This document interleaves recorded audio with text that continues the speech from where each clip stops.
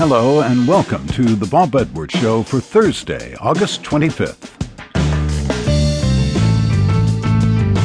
Today we feature conversation with and music by the Kruger brothers. Jens and Uwe Kruger are from Switzerland and grew up steeped in the many musical traditions of Europe, but they were also drawn to the sounds of American roots music, Delta blues, string bands, folk, and bluegrass. A New Yorker named Joel Landsberg joined them to form a trio, and the band headed west, trading the Alps for the Appalachians and adding some European flavors to the acoustic music of their heroes, Bill Monroe and Doc Watson. Their latest CD demonstrates their virtuosity and their ambition to stretch the bounds of folk tradition. It's a concerto for banjo, bass, guitar, and a string quartet. The Kruger brothers liken it to a walk in the woods. An unlikely trio of musicians have made themselves a mainstay on the bluegrass scene here in the United States. Today's show is about how two brothers from Switzerland fell in love with the sound of our local traditional music, found a New Yorker along the way, and now create their own interpretation of the American songbook. They've made their home base in western North Carolina, and one music critic claims he tears up every time he hears them play their tune, Carolina in the Fall.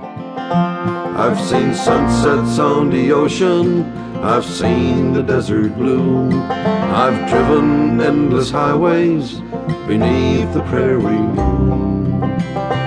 Yet the picture in my mind I see when I think about it all is the color of the leaves in Carolina in the fall. Jens and Uwe Kruger discovered bluegrass when they were young. By the time they were 16, they had left home to play as street musicians throughout Europe.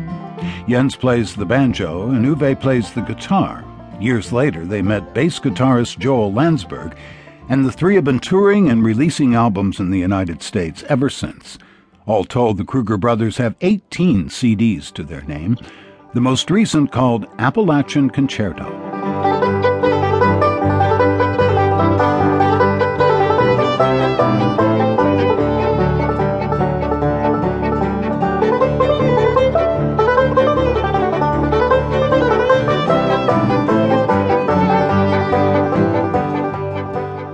We'll be discussing the three movements of that CD shortly, but first I had to talk about their background. Uwe Kruger explains that the Swiss music scene was just too small for them. The German-speaking part of Switzerland is where we mainly played, since that's where we lived. Had like 3 million people living there, and it's like